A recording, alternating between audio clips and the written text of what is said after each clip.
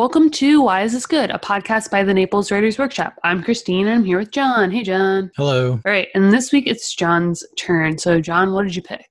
I picked the story River of Names by Dorothy Allison. I read this story around the time that we were first starting out this podcast, and ever since I read it, just little scenes and imagery from it just keeps popping back into my head. So finally I thought, we have to talk about this one.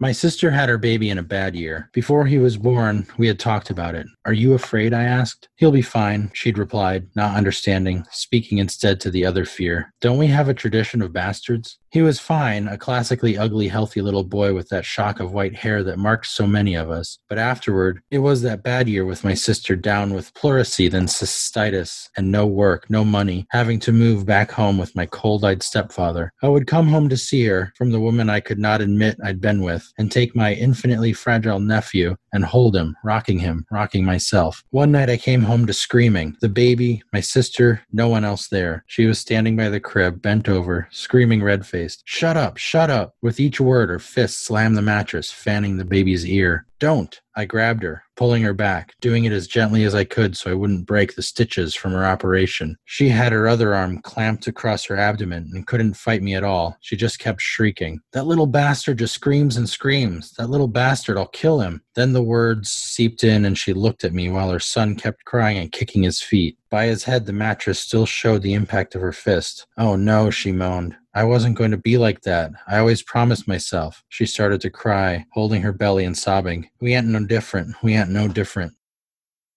You talked about wanting to read this because certain scenes had been like popping back into your head, but so what do you like about it? Oh man, what do I like about it? It's such a sad story. Mm-hmm. It's a difficult story too. I like it as a, this is difficult because it's not that I like the mood of the story, but I like it as a mood story, if you know what I mean. Yeah. It's a good example of that kind of thing. It's a terrifying, horrible kind of situation, but it's so well presented in such an interesting way. And it just sticks with you. And it's really good. So I just like it. It's a well-written story. When I was reading it, it was one of these stories that's so horrific. She's describing countless acts of child abuse growing up to her and her dozens of siblings, and cousins. There's something like 66 on one side. And she can't even remember all of their names. And so with that many kids, they're not only being abused and like horrible things are happening to each of them, but they're also dying randomly. Some of them are killed. And throughout, like you said, there's this mood that's dark, but it's also,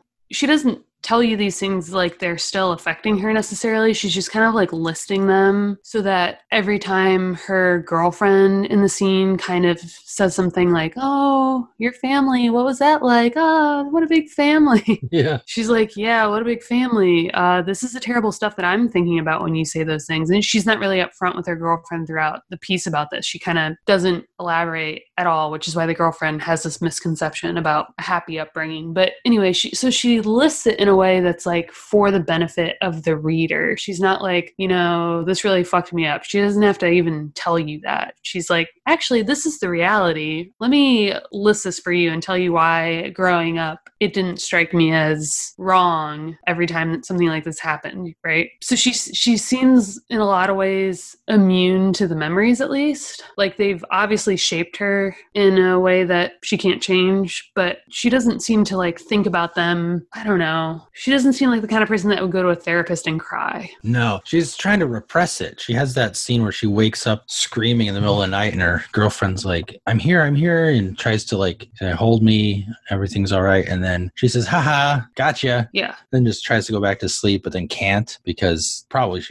the nightmare of her childhood is just haunting her. I like her too because she's not looking for our pity. I don't think she's kind of like saying, this is why I am the way I am. She's just like, actually, this is the messed up stuff that happened. And this is why every time my girlfriend wants to talk about this, it's really hard to want to talk about it because it wasn't good. She seems to kind of be like grappling with it a little bit too. So like you said, it's a really sad story. I like it for the same reason though, because by the end, you have this definitive taste in your mouth. It leaves you with a certain feeling. And I imagine like every time you've thought about these scenes or the story itself, it's easy to kind of be brought back into that mood briefly or to recall that mood briefly, which I don't think you can do with every story. I think a lot of stories you can remember the plot, My best example of this is like Harry Potter. I've reread every Harry Potter book like 10 times or something crazy, the first like 4 or 5. And I remember all the plot for the most part, but like actually sitting down and cracking it open and reading it is different than I remember it, you know? Oh, interesting. But then like I'm looking at The Road on my desk, which I've talked about a million times because this book makes me cry. But Cormac McCarthy's The Road, when I think about the plot, like I am back in the mood itself too. It's one and the same.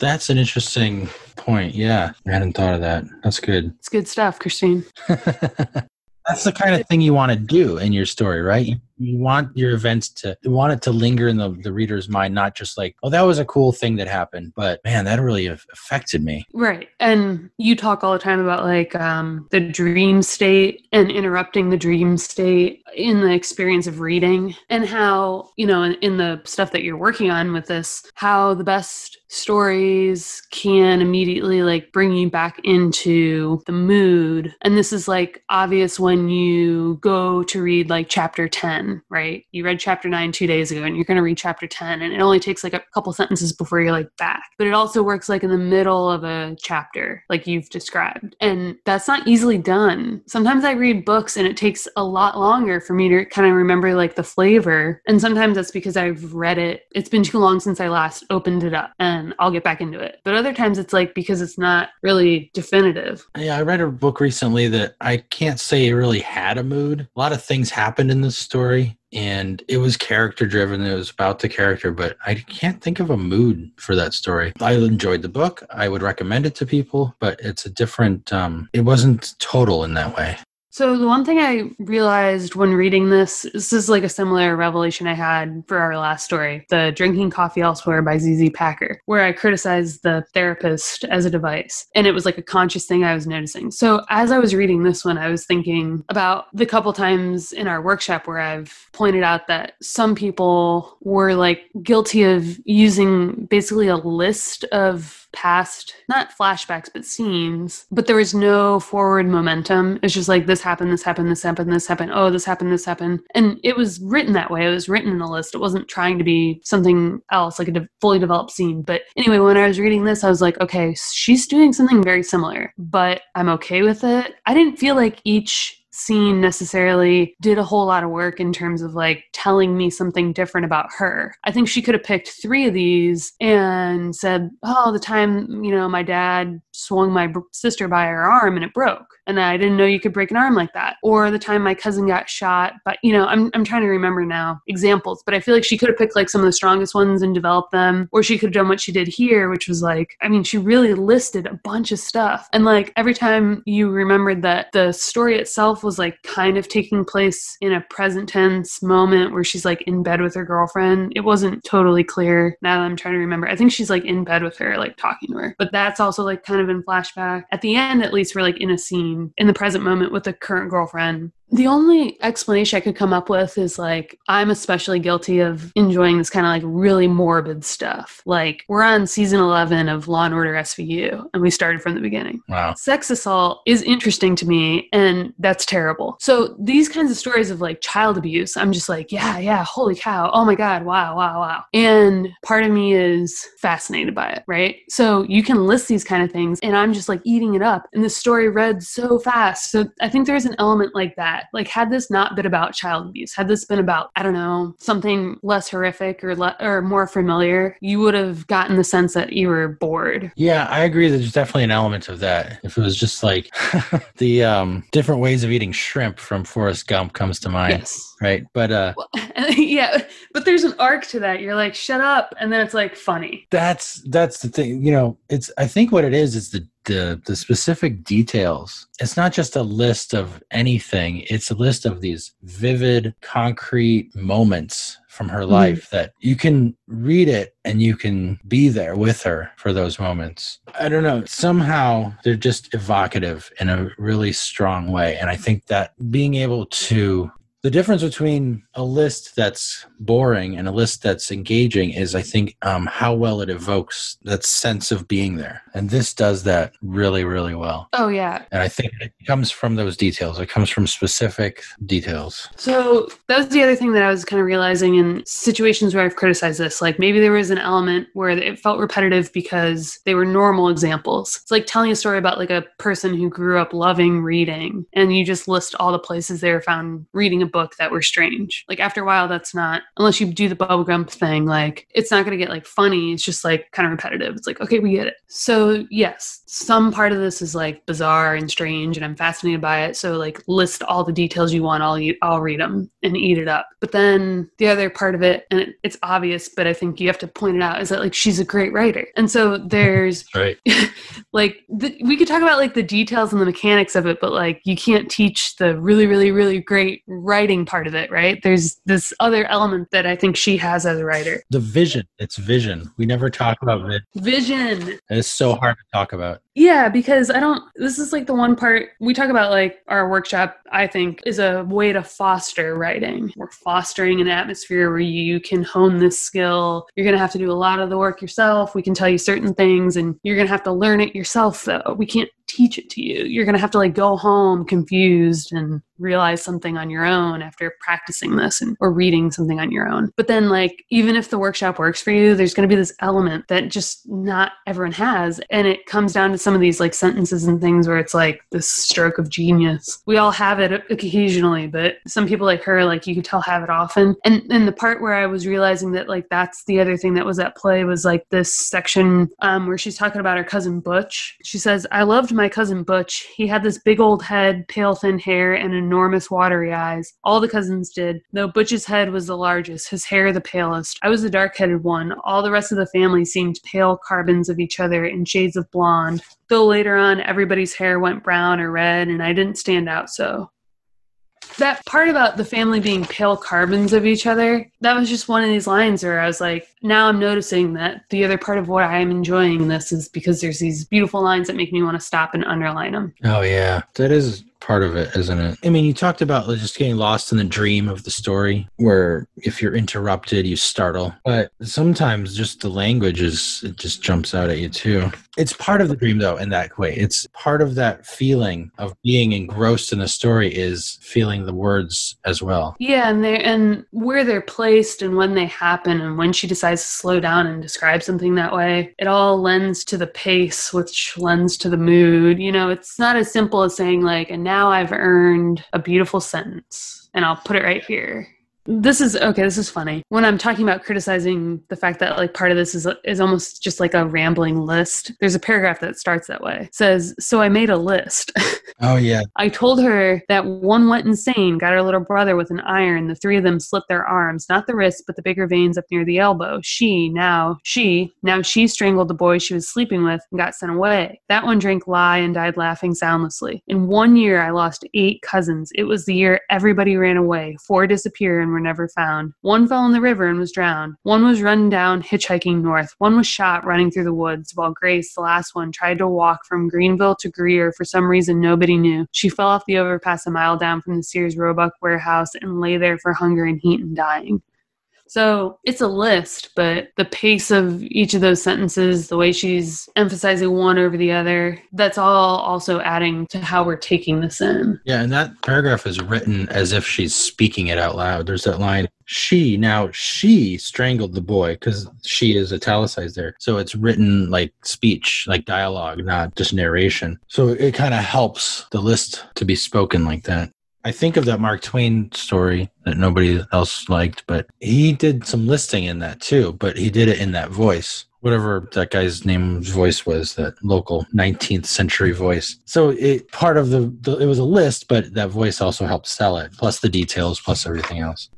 So what else do you like about this, or what else did you want to point out? What you mentioned about the list made me remember that, this isn't just this, like this is a story in that she's confronting her past in the context of explaining herself to her girlfriend. And that's not clear. Like you said earlier, it's not clear if it happens over the course of several days, if it's all in one night when she woke up screaming, but we know that they're having this conversation in some respect about what's your life like. And she's sometimes revealing it and sometimes not. And then at the end says, "You tell the funniest stories. I put my hands behind her back, feeling the ridges of my knuckles pulsing. Yeah, I tell her, but I lie."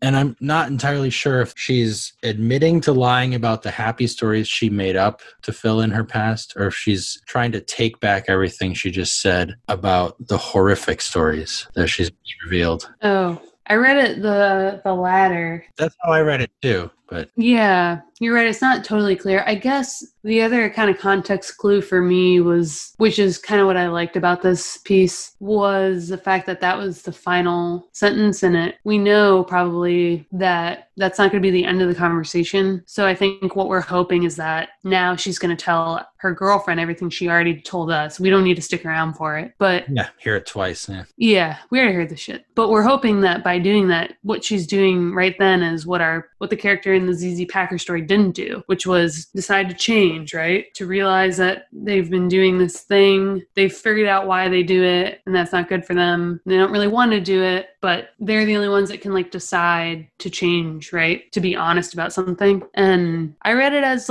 kind of hopeful, even though it's a negative sentence too. She's like, I lie about this. That's how I took it too. Is hopeful is a good description. I did too, but I'd realize that it's not cut and dry. Yeah, I don't think she's gonna necessarily heal from this, but for me, that's not what I cared about so much as yeah, you should probably absolutely tell the person you've been dating for a year if you want to get past a certain point. This is gonna have to come up, and that's a positive step for this character in that relationship. I was like, oh, good for her. She's gonna do it instead of I don't know, running this girl off somehow and then doing the same thing to the next girl. Yeah, which is what I think our ZZ Packer girl did, right? She runs her girlfriend off, basically. Her first kind of love interest. She's like, I'm going to keep the wall that's always been here. I'm going to keep it up. And she knows she's doing that. Yeah, it could be. I mean, after this is so specifically told, there's no way that her girlfriend would believe her that she was lying about this, although the "you tell the funniest stories" line is odd too. Mm-hmm. I do think it's, as you say, hopeful.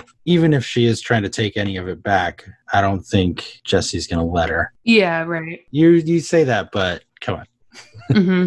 Mm-hmm. So yeah, definitely where this goes from here is somewhere good. Right. Do you have a takeaway for this one? I'm having trouble with mine. Yeah, I don't really have a specific takeaway. I guess form. I could take away form. Just right. We've talked about that just as a way to have your character's background play a role in a current kind of decisive moment in their current life. Because the form feels like a preamble or a setup, and then the story itself, I think, is the conversation that is gonna happen. Yeah, it could be. It feels like a preamble. It does. I could see that. And I know she took this story. This story appears also in a book, a collection. Okay. Where it's semi-autobiographical or something, where she kind of explored this even further. Okay. I think it's called Trash. That sounds about right. Yeah. But as a story on its own, I think it definitely captures the mood of a life and gives it current importance because of the relationship and allows those flashbacks to happen. Right. Might be a thing to study, to take away from it. Right. If I was hard pressed to come up with something to mimic this form, to find my own story to fit this way, I think I'd be thinking a long time.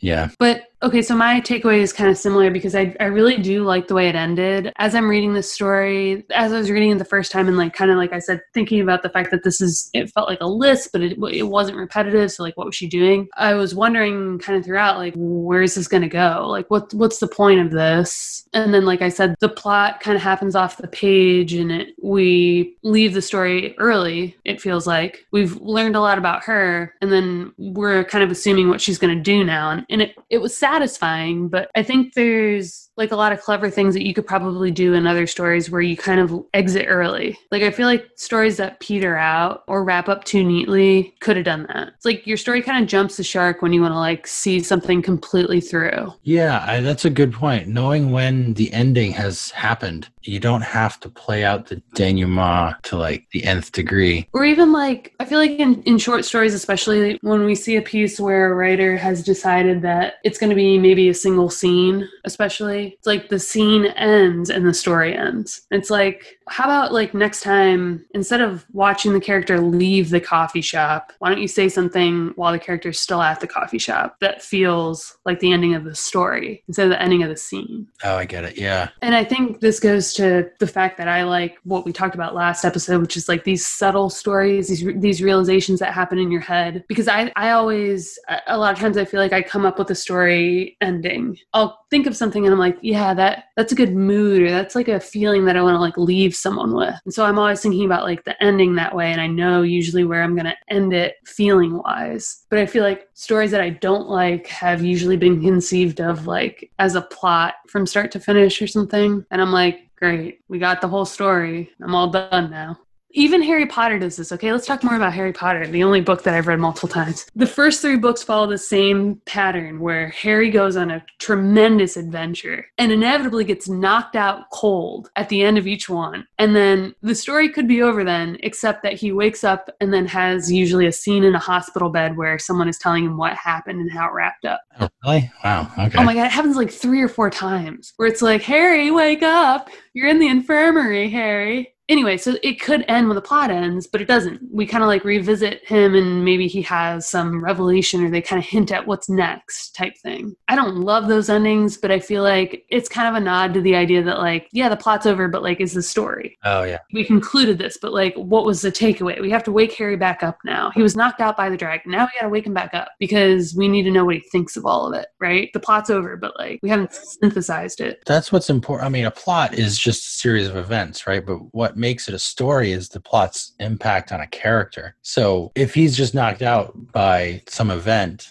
we don't know what the story is.